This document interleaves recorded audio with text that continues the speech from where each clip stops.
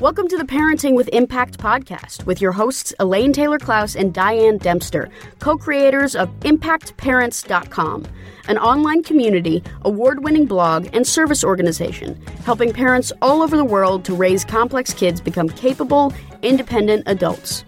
Hi everyone, Elaine and Diane here, and we know that you want your complex kids to grow up to be happy and independent, and yet you're not always sure how or when to help with that. In this podcast, we'll encourage you to collaborate with all kinds of complex kids and support them in navigating life and learning. And we'll interview leading experts from around the world, as well as parents in our own community, talking about how training for parents actually helps these complex kids. We'll talk about the issues we hear parents struggling with all the time and how a coach approach can support and empower your amazing young people. We won't tell you what to do. We're going to help you figure out how. So let's move on to the next conversation.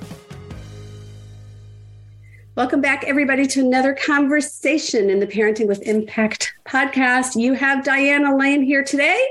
And Yay! We're going to continue our conversation that we started after the International Conference on ADHD in November, December. I can't believe it was like back in November. Isn't that crazy? Hard to believe. And it's already January when we're recording this. I'm like, right. My head is spinning. The last podcast we did on this was, I think, podcast 88, where we talked about emotional stuff that we learned, emotional conversations that happened at the conference. Today, we're going to talk about tech conferences, technology-related, not conference, well, and that was technology-related issues that we talked about at the conference. I think that what we said was that there was a couple of big buckets of stuff that really caught our attention. And one was the whole emotional regulation that we talked about last time. And this time, we're going to talk about the other one, which is technology and just all the different, there's all kinds of lenses of this. So you're going to walk us through some notes. Yep. And then we're going to talk generally. Because I didn't learn it if I didn't take notes. So, okay. And I can't find my notes, total transparency. I went to 2 presentations on this topic. And just full disclosure, part of the reason I did is because this is one of the number one issues that parents come to us with all the time. All the time. Right? I was just talking to a couple this morning. It's like the only issue they have is screen use for a 12-year-old.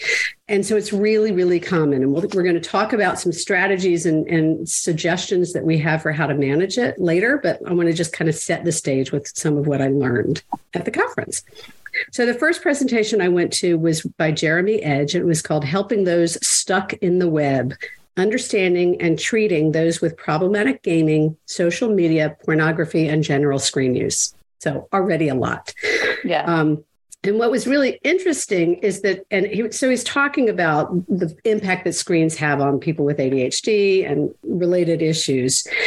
And we all know that, technology gives us dopamine hits. Most of us have learned this by now, that part of what's happening when people are using screens is that all of these games and apps, everything's designed to leave us wanting more and have us coming back for more. So there's a lot of tendency for those of us with complex issues to be seeking input from here because we get positive reinforcement. We get dopamine and it feels good, right? So that's the foundation to all of this. And it keeps you, and it's the perpetuation of it, right? It's this sort of... Right. Has you wanting more, right? It has you wanting more. And it's designed. This is the other thing I remember from that workshop. It's like, it's just designed to keep you going. I remember really distinctly in gaming world, for a slight distraction, there was this shift in gaming. I don't remember when it was, but it's like from the levels, like it's this kids used to be, it's like, okay, I'm level 43. And then they got rid of all the levels because that meant the kids kept going. There was no kind of natural stop when they got to the end of a level, right? So there's this perpetuation that also has gone in as the gaming technology companies have gotten smarter about how do I keep you engaged with my game. Well, I was thinking, I was reading a book recently that has these long chapters and there's kind of no end. And at some point at night, I'm like, I want this chapter to stop so I can go to bed. Right. And so it's kind of the same thing. Okay, so I'm going to give you a little information from Jeremy Edge, screens and ADHD. First of all, he said there is a correlation between screen use, excessive gaming, and severe ADHD. And he didn't say there's a causation, there's a correlation. He talked a little bit about what qualifies as a behavioral addiction. And he said there's a constant craving and you really can't stop. And, what we experience a lot is that parents will come to us and say, my kid's addicted. And very often our kids are not addicted. In fact, more often than not, they're not addicted. It's not a true addiction. It just feels like it because there is that craving for it. and they struggle with stopping. But the definition here of a behavioral addiction is you really can't stop. Well, and I think that the other piece of it is a lot of times, if you go back to addiction models, they'll say that, they're making choices where it becomes the most important thing in their life. It's like they would rather do that than anything else. And this is the challenge, because if you look at the behavior on the face of it, it looks like it matches that definition. But we also know that with the right supports, with the right parental collaboration, you can move these kids off of it effectively. It's just because we don't know what to do to help that it looks like they're stuck and it's the only thing they want to do and it's the only thing they can do. And it feels like an addiction. Right. So most of you should know that 90% of the time your kids are not struggling with a real full-blown addiction, and it feels that way, and we understand why. And so we're going to address some of that. We're going to tell you what to do about it, regardless of whether it's an addiction or not. Well, we're going to start. We'll help you with it, right? I think that the thing that I would just say, one more thing about addiction, Elaine, is that if it's a perspective shift. If I look at my child's gaming as an addiction, I'm going to handle it very differently than if I see that my kid is having a really hard time balancing life, transitioning off of technology, having, whatever the thing is that we want to change. I'm going to look at it very differently. And I'm likely to get really scared and freak out and controlling if I think my kid is addicted and want to send them off to some treatment program, which may or may not be a good support, but it's a mindset. Most of you, it will not be. Most of you do not need to send your kid to a treatment program for technology addiction. And anyway, okay. So the next thing he went through, and this was probably the most useful information for me, was that there are 4 types of screen use. He identified one as productive screen use. That's school, research, YouTube, talking to your grandparents on FaceTime, right? Productive screen use. And we have to remember, when we have that tendency to demonize technology, that there is a use for it that's been really productive in our lives. I mean, you're listening to this because of technology. We have an entire ability to support parents all over the globe because of technology. So there is a productive realm to it, and we want to not forget that. Okay, so that's one. The second was entertainment, and that's games, streaming, again, YouTube, but a different kind of YouTube, right? But that's for entertainment purposes. The third is social. And that's Snapchat, Discord, Instagram. I would add texting in there, group chats, that kind of thing.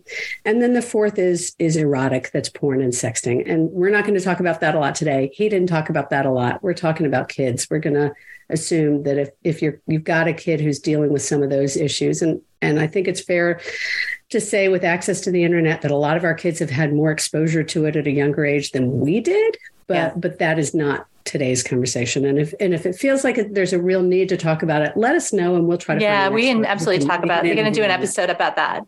Right. Okay. So productive, entertainment, social, and erotic. And we're going to really focus on entertainment and social today.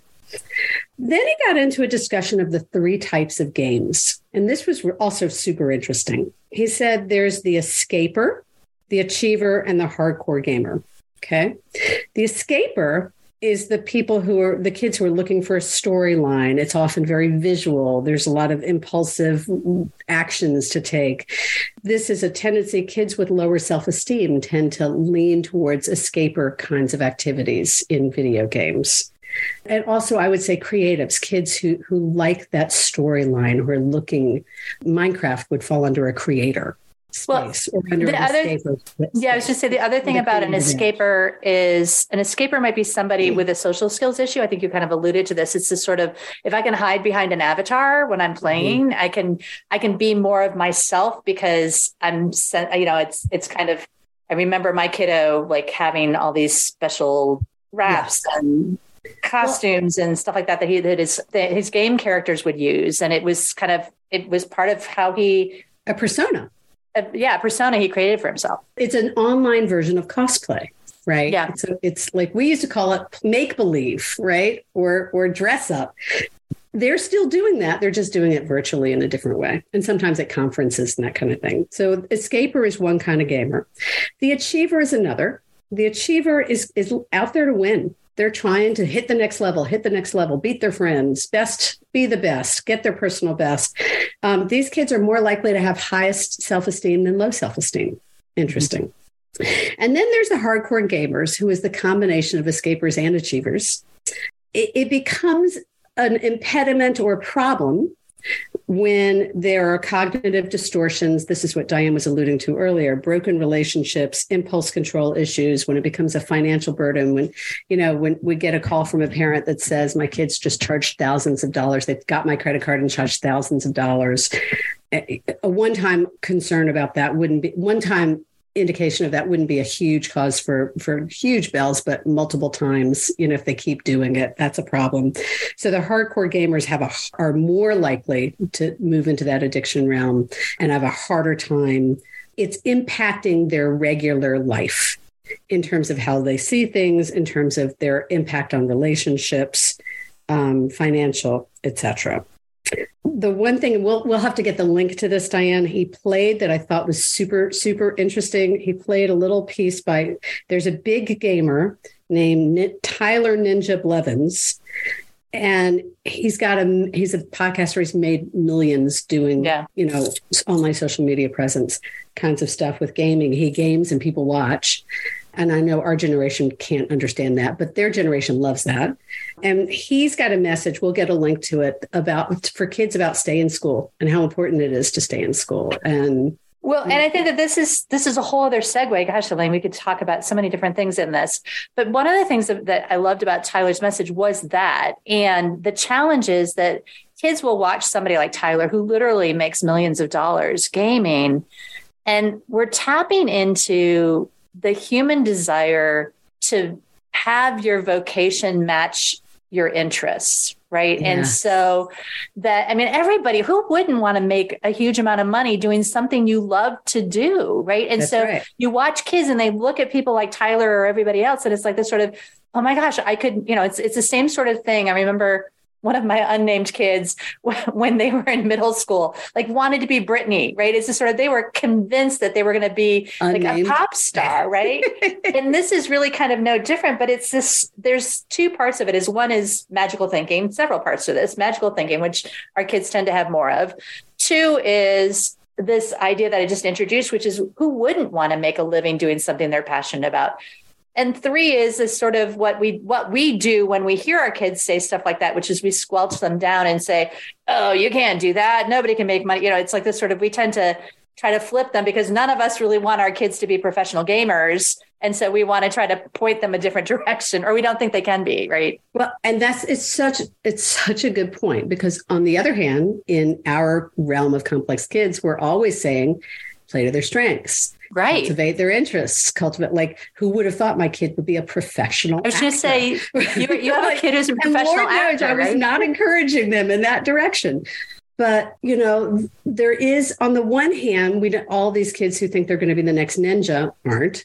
But on the other hand, my child has friends all the time who are getting jobs doing cartooning for Disney and for, online this. Somebody has to get those jobs. Right. There are industries out there. And most of these people are prepared. They've been trained. They've done something other than playing video games. And so we want to create that whole well-rounded person. Well, which takes us to one of our tips, early intervention here, but it's this sort of knowing what it is about your kid. Which kind of gamer are they? What do they love about gaming? Right.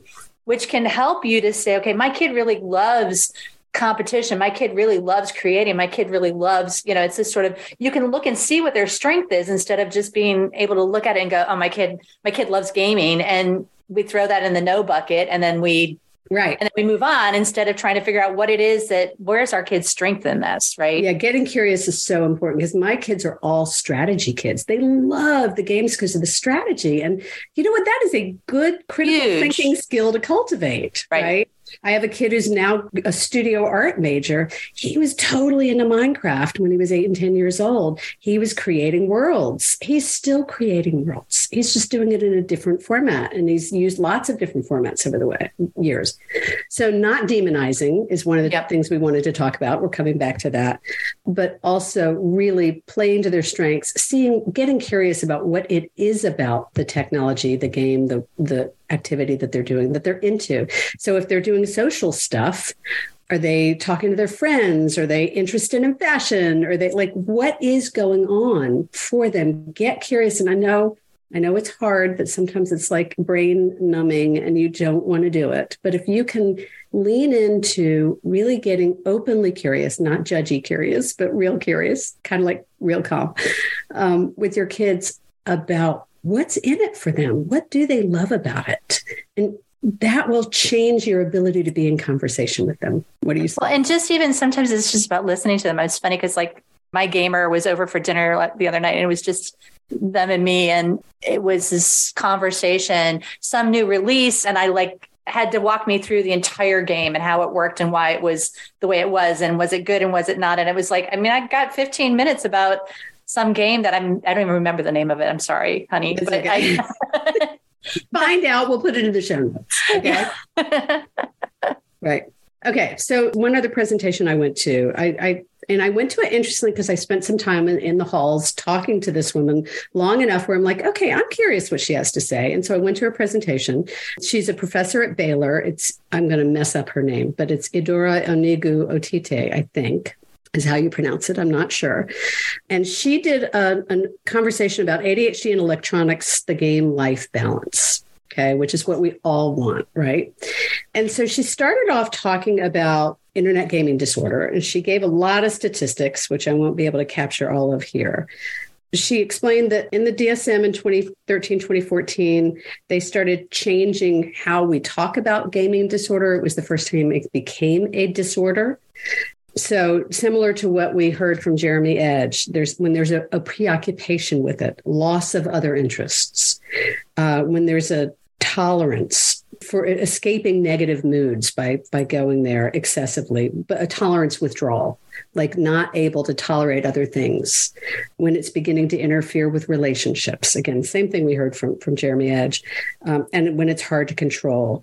Maybe that could also look like deceiving others on the amount of time spent on the game, like family members. Well, but that sounds like all of our people, Elaine. But you said this earlier. Our kids don't all have internet gaming disorder, right? No, those are the extreme examples, right? So I guess it has to do with a provider can tell you, a diagnosing provider can tell you, is it crossing a threshold of disorder or problem? And I got to be really careful here because this is a new diagnosis, and I'm really confident that not all diagnosing providers have the detail on what is or isn't a problem here to accurately diagnose. That may be true. I mean, this is so new that there's not a lot of education, kind of like ADHD. I mean, we're decades into it and most providers don't know a lot about it. So, and then something about impaired control over gaming, significant impairment. So she talked about mild, moderate, and severe. And to be sure that we tend to lump everything into severe, and that's pretty rare considerably.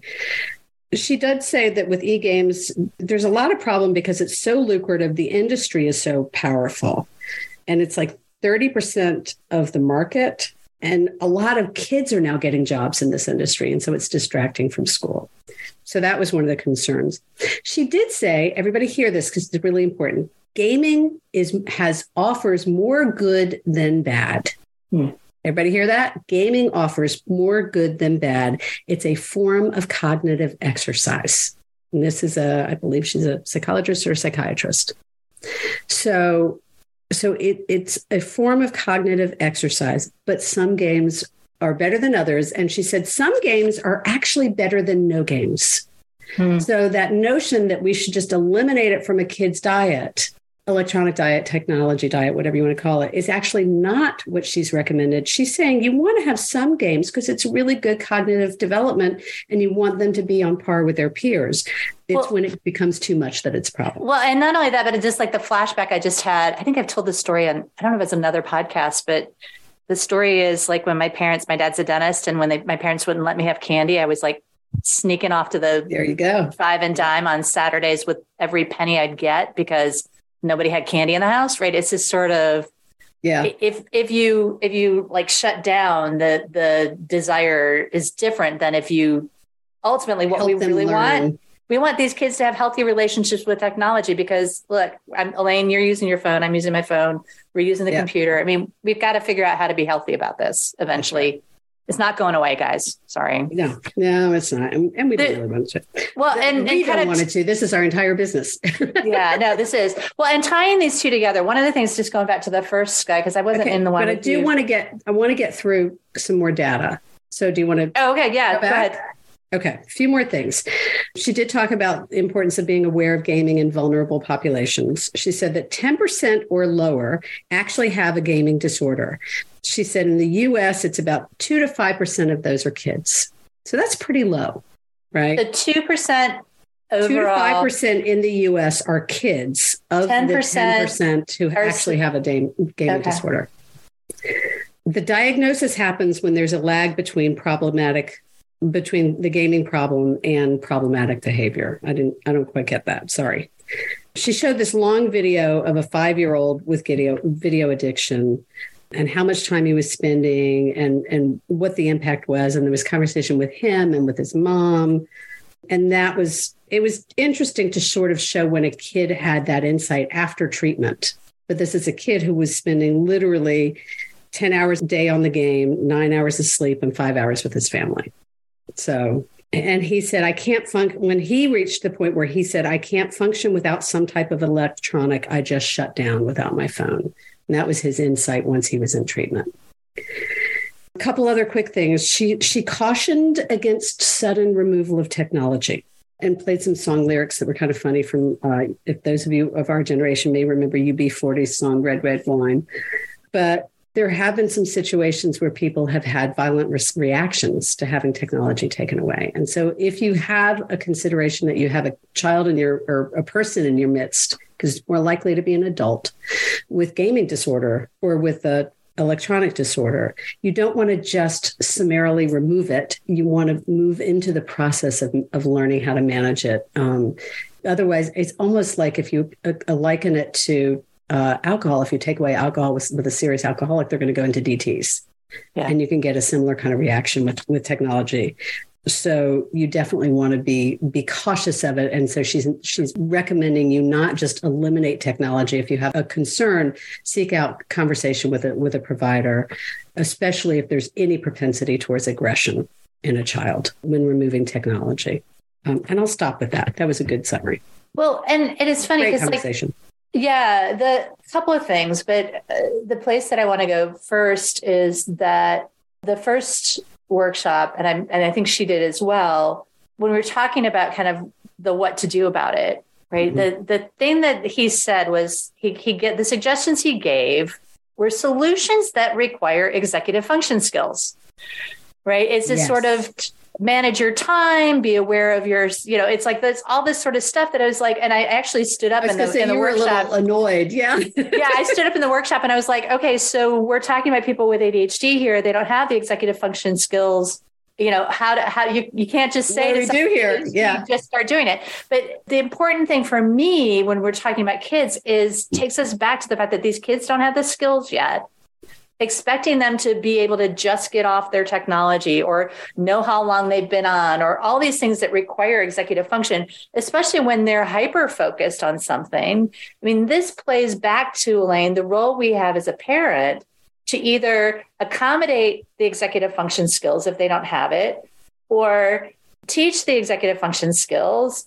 Or, it's like this sort of, we have to have a role in the process and not just expect our kids to, if they can't do it on their own, then they can't do it, which is a lot of times what we'll do it as parents. It's like, well, he can't self-manage. So until he can self-manage, then he doesn't get to do it at all. Right. And that's not effective. And it's not realistic. I think she talked about, maybe not, but I can't remember anymore. But the notion that when we give our kids these technologies, and often we are giving them these technologies, it's a ripe opportunity to have some conscious conversation and collaboration with them around what's expected, what's not, what's the consequence going to be, what are the accountabilities. I mean, I'm going back years when my kids were young, like 20 years ago, but we had an agreement with a timer by the computer and they had a certain amount of time. And I remember the deal was, if I come by and the timer's not on, you're off the computer and I'm sorry. And that, because we had a system we all agreed to, I got to be compassionate with my kid and say, I'm so sorry. What will help you remember to turn the timer on next time? Well, and that's the important piece of it, right? It's this sort of... Instead of, see, you should have turned the timer on, right? That was not going to be constructive. But if we can enroll them in collaborating with us, I think that's the key we really want to hit here. Well, it's that, and go and listen to our podcast on effective agreements. I see parents do this all the time where they'll say, okay, the deal is 1 hour. And, 2 hours later, the parent comes in and the kid's still on the computer and they're like, okay, yep, you're off the computer for the rest of the month because you couldn't reach the agreement. Right. And we've got to set our kids up. Part of this is getting them to agree in the first place and really partnering with them. Elaine, I don't know that you said this. Yeah. Partnering with them to set the agreement, because your perspective of how much time they should have and their perspective of how much time they should have may be really far away from each other. And if that's the case, you're going to eliminate conflict by actually acknowledging, wow, you think you should be able to do it for 20 hours a day. I think that you should only be able to do it for an hour. How do we find a number that's closer to each other rather than, no, you can only have an hour, right? What can we agree to? And then when are we going to check back in? And how are we going to handle it when there's what do you need to be successful? The thing you were discussing, it wasn't about, your rule was not about them being off. Your rule was about them using the timer to help facilitate. I mean, I'm sure that accountability was to the process, not the outcome, which we talk about all the time, because I mean, I could come in and tell them to get off the computer. That wasn't going to help them.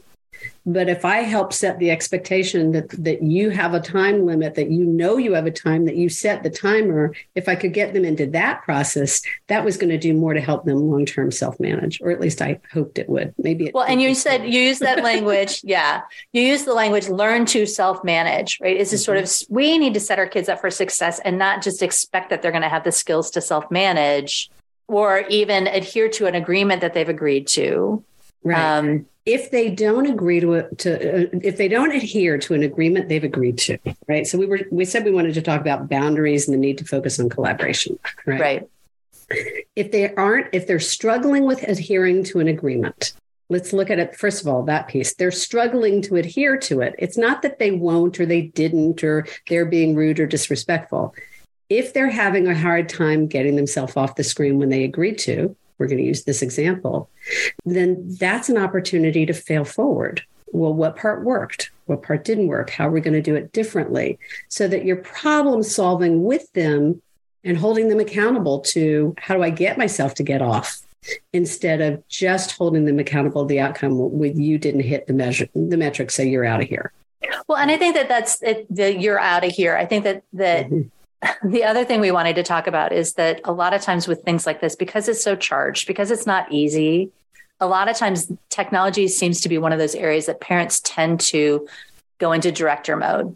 I see parents all the time, they'll say, my kids aren't allowed to have technology on weeknights.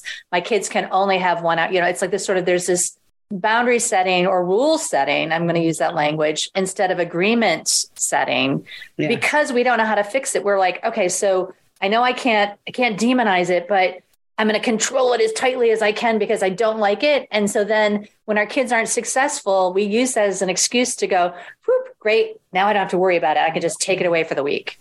I was talking to this couple this morning and they said, and I wrote it down because it was so accurate. They said, we don't really want to be top down, but we tend to be kind of top down director because we don't have a better way to do it. Right. We don't have another way to do it yet. And I would add the word yet, right? This was somebody I was meeting for the first time. And so there are a lot of things that we teach that help you learn how to put these boundaries in place collaboratively. But it takes a little time. Well, that's the thing I was going to say, Elaine. A lot of times we don't have the patience, right? It's this sort of, if I told you that if you worked on this for a month, you could come to an effective agreement, you might approach this very differently than if you're like, we had an agreement and it didn't work, so I'm going back to directing. Right, exactly. Which is what we tend to do because we're afraid, okay, I can't spend a month with my kid not doing their homework and they're doing technology instead. I mean, it's just the idea that it might take a while gets scary for us, and rightfully so. Yeah. All right, so it's been about half an hour. How do we want to wrap up this conversation? We talked about addiction a little bit. We talked about the tendency to direct. We talked about collaboration. And And we talked about not demonizing. We covered everything that was on our list, right? I think we did pretty well, right? Yeah. And the other thing I would like to add is I want to normalize technology use. As if you saw your kid on the phone, similarly to the way you saw the clothes on the floor or the towel on the floor, or not brushing their teeth, or any other challenging behavior, self-management behavior you're trying to help them learn to manage. If you take away the fear of, oh my God, technology, and just treat it as just another matter of fact, kind of one of those things you're trying to help them learn. What's possible for you in terms of being able to collaborate with your kid? What's available? Well, I'm laughing because it's like, I can imagine my kid is addicted to not hanging up their towel. No, that's my kid is definitely addicted to not putting his clothes in the hamper. No question. And sorry. No, go ahead. What I was going to say is there's a lot of great resources on our website. We did some tea and tips around technology use and getting your kids off of technology. There's some cool stuff out there. We'll put a couple links for you for sure.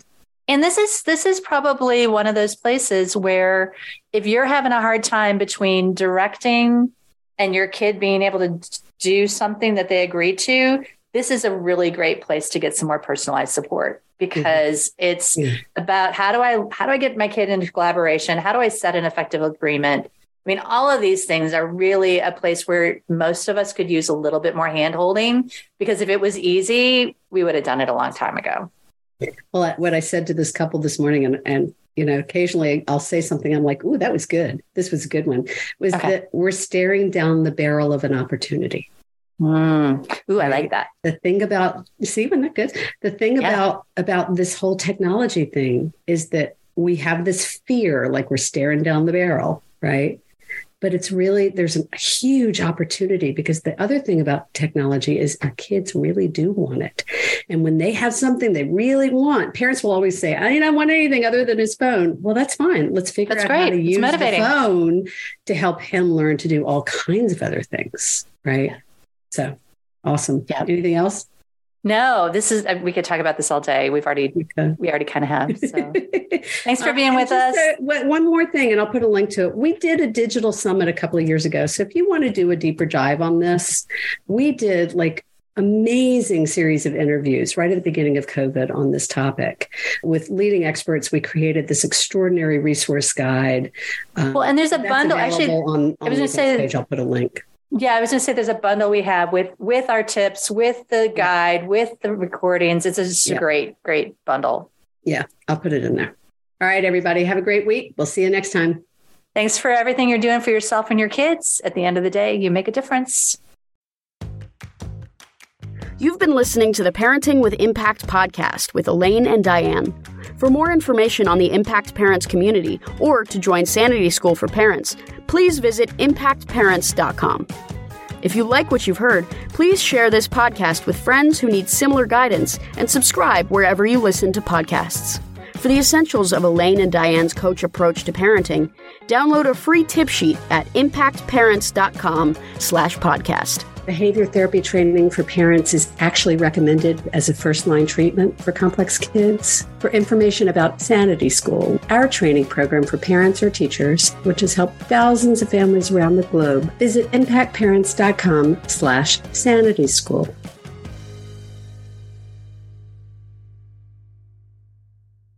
This podcast is a part of the C-Suite Radio Network. For more top business podcasts, visit c-suiteradio.com.